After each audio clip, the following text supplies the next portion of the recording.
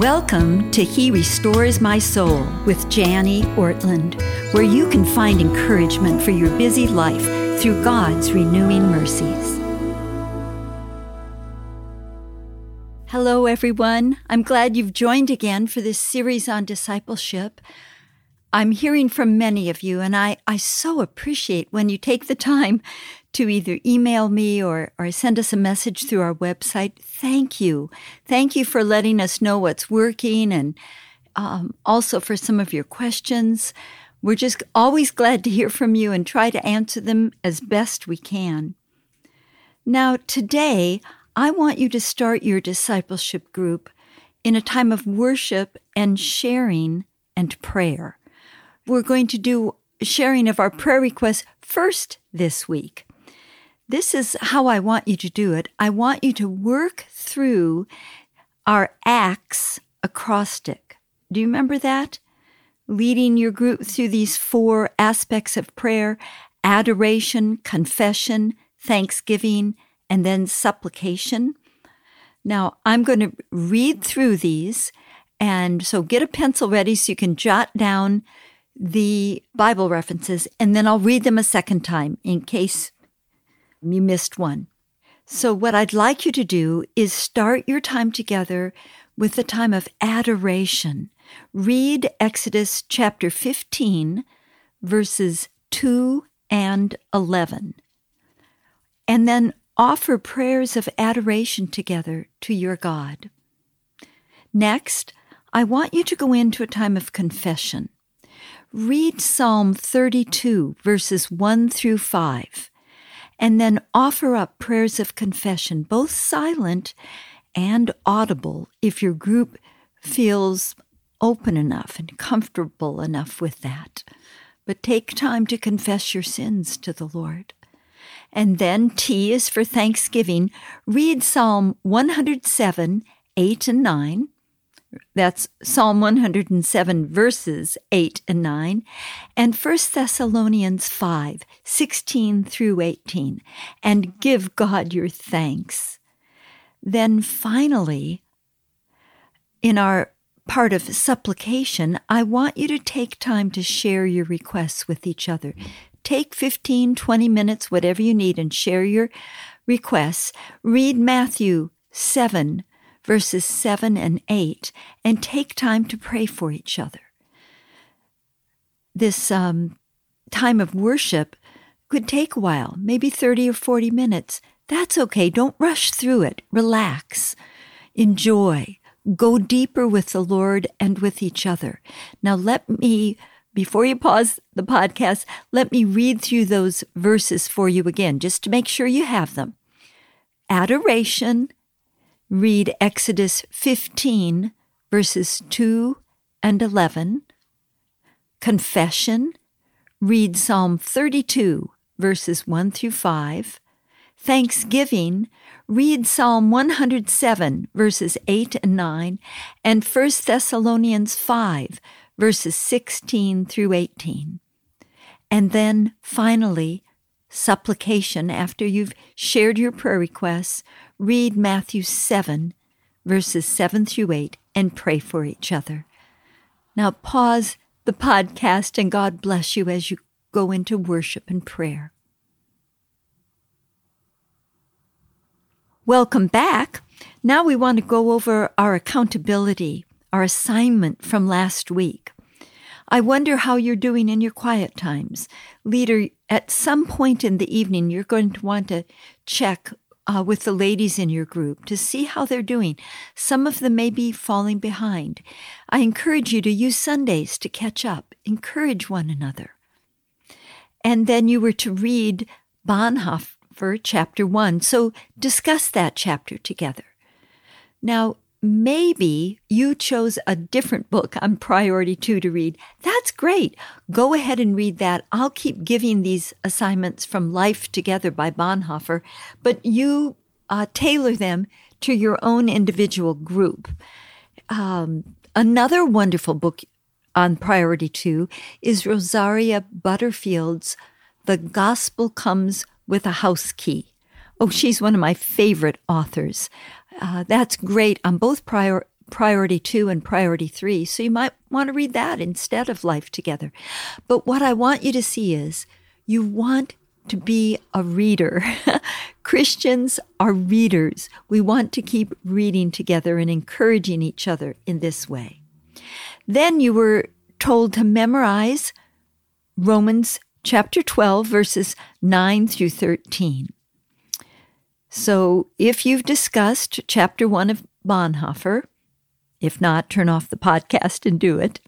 But if you've discussed chapter 1 of Bonhoeffer, now I want you to take some time and hold each other accountable for these verses. However you want to say them together, draw a name of someone who has to say them all by themselves, or go around a circle and each of you say a verse, or say it in unison. However you want to do it, just hold each other accountable.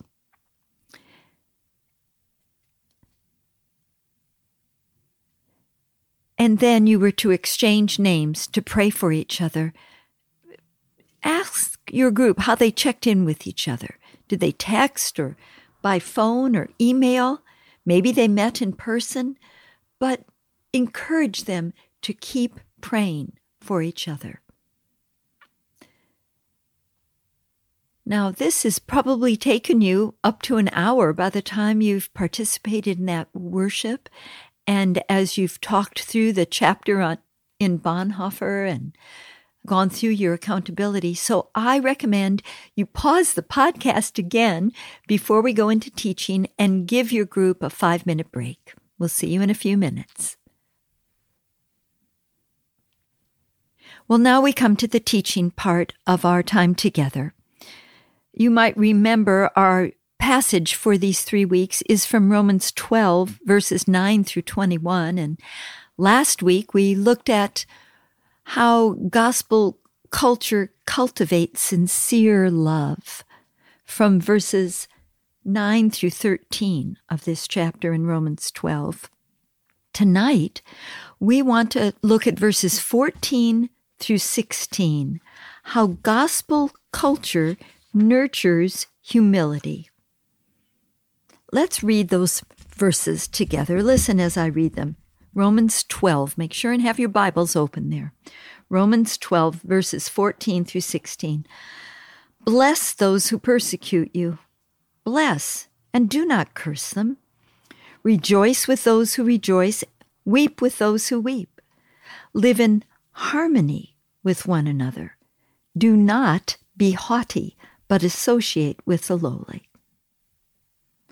Well, let's look at verse 14. It shows us the obvious but difficult way to care for each other. Paul tells us to bless. That means to ask God to care for, to show mercy to guard, to protect those who, what? Who persecute you, who hassle you, who persistently annoy you. Our natural reaction is to curse or to wish evil upon anyone who makes life difficult for us. But God tells us instead to wish His blessing on them. Why? Why does He tell us to do this? Because those feelings of, I don't deserve this, or even that feeling of, I just don't need this right now, Lord, those feelings are wrong. You see, we are in this together. And whatever hassles, irritations, or frustrations we bring upon each other come with God's okay stamped on them. You may be thinking, but Janie, she is sinning against me. Then fine. Practice Matthew 18 and go to her if you feel constrained to. But it still stands that we are told to bring blessing on those who make life difficult for us. That's what he's saying here. Bless those who persecute you. Bless and do not curse them. Then he goes on to give us this rather curious admonition in verse 15. Rejoice with those who rejoice. Weep with those who weep.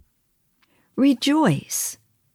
Mourn with those who rejoice or mourn. Now, why would Paul have to say this? I think it's because our natural tendency is toward jealousy and envy when someone is particularly blessed. I can illustrate from my own life. We had just moved back from Scotland. We were so broke. We had no savings, nothing, and Ray was planting a church in Eugene, Oregon. And we didn't have a car. We didn't have enough money to buy one. And so my parents very kindly gave us one of theirs. It was a Chevy Impala, kind of a sports sedan. It had 3 seats in the back with 3 seat belts and 2 up front with a little armrest that folded down that someone could sit on. And we were a family of 6. Now, in those days, we didn't have, these were the olden days, we didn't have all the laws about car seats. We didn't know any better. And that was the car the Lord had given us, so we used it for a while. But oh, were we crowded in there, all 6 of us. And my dear friend Debbie, if you're listening, I think I've already told you about this. She was so excited because she and her family got to get a minivan. They were kind of new and a really big deal back then in the mid-'80s when we came back from Scotland. And, it was a beautiful minivan. And I loved it, and I was happy for her.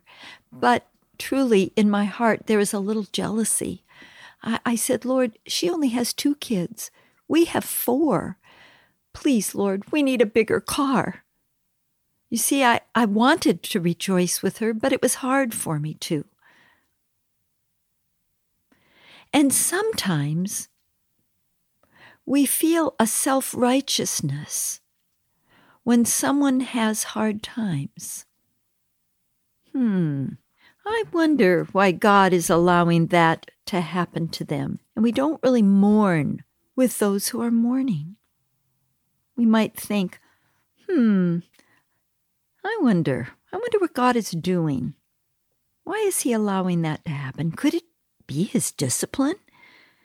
You see, we're so suspicious of others and so sure of ourselves. Paul is showing us here what gospel culture really looks like. Because of Christ's care for us, we can learn to embrace each other's joys and sorrows. We can try to know and understand the inner world of another. We get to stop living on the surface with each other and enter into each other's inner world, bearing with one another. Rejoice with those who rejoice and mourn with those who mourn. Now, look at verse 6. Live in harmony with one another. Do not be haughty, but associate with the lowly. Never be wise in your own sight. This shows us what true humility really looks like.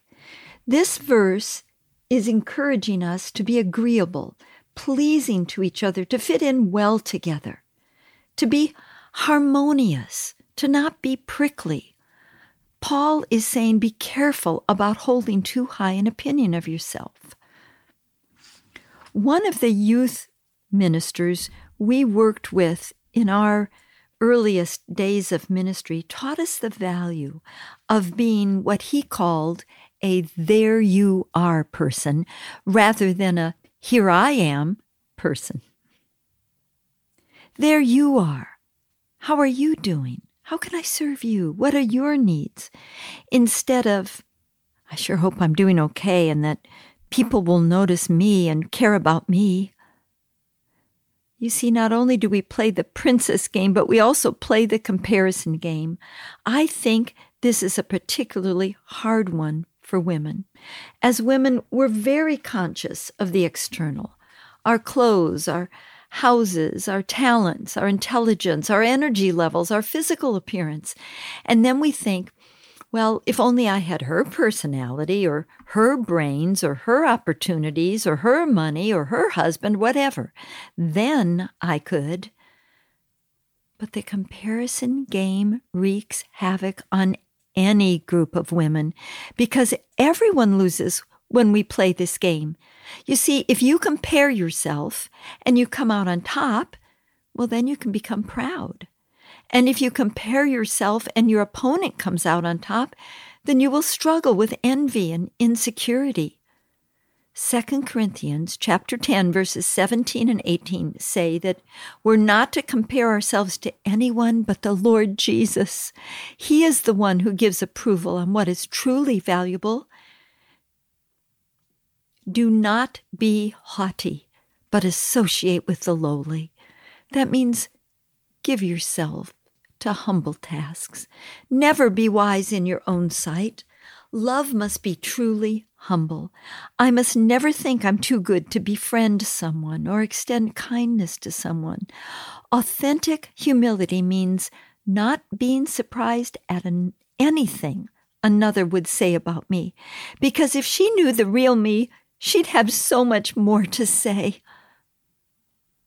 Jonathan Edwards, who lived from 1703 to 1758, wrote this: "Spiritual pride is very apt to suspect others, but a humble Christian is most jealous of himself. He is as suspicious of nothing in the world as he is of his own heart. The proud person is apt to find fault with other believers and to be quick to note their weaknesses. But the humble Christian has so much to do at home and sees so much evil in his own heart and is so concerned about it that he is apt not to be very busy with other hearts. He is apt to esteem others better than himself." Ephesians chapter 4, verses 1 through 3 say this: "I, therefore, a prisoner of the Lord, urge you to walk in a manner worthy of the calling to which you have been called, with all humility and gentleness and patience, bearing with one another in love, eager to maintain the unity of the Spirit in the bond of peace." You see, true humility is gentle and patient with others. C.S. Lewis, in his book Letters to an American Lady, wrote this: "May God's grace give you the necessary humility. Try not to think, much less speak, of their sins. One's own are a much more profitable theme, and if on consideration one can find no faults on one's own side, then cry for mercy, for this must be a most dangerous delusion." In each of our lives, there's a can of worms, a skeleton in our closet hiding somewhere. We're willing to be known up to a point. That's safe, but superficial. That's fragile love, and it's not worth very much. The world can love you that way. But we need to love each other deeply, right on down to those painful areas, right to the end. And we need to keep on loving each other, even when we get to know everything about each other. We need to refuse to let go of each other. We can't be loners anymore. Let's learn to penetrate deeply into the lives of those we touch.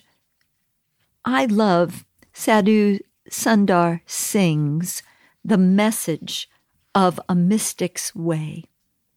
On page 68, he writes this. He's teaching about Matthew 16:25, which says, "For whoever would save his life would lose it, but whoever loses his life for my sake will find it." And this is in keeping with our verse about living in harmony with one another and not being haughty, but being willing to associate with the lowly, never being wise in your own sight. Listen to what he wrote. Crossing a range of mountains in a snowy snowstorm, he was joined by a Tibetan who was afraid of going alone. The cold was so intense that they had already begun to despair of reaching their destination alive. But they saw a man who had slipped down a slope of snow some 30 feet below the path, lying there unconscious. The sadhu asked his companion to help him carry the man to the village. The Tibetan, telling him that he was a fool to try to help another when he could barely save himself, left him and hurried on ahead. Well, the sadhu went down the slope and just managed to get back on the road again with the man on his shoulders and struggled up slowly along. Some distance further on, he perceived his former companion sitting on the wayside. He called, but there was no answer. He was frozen dead.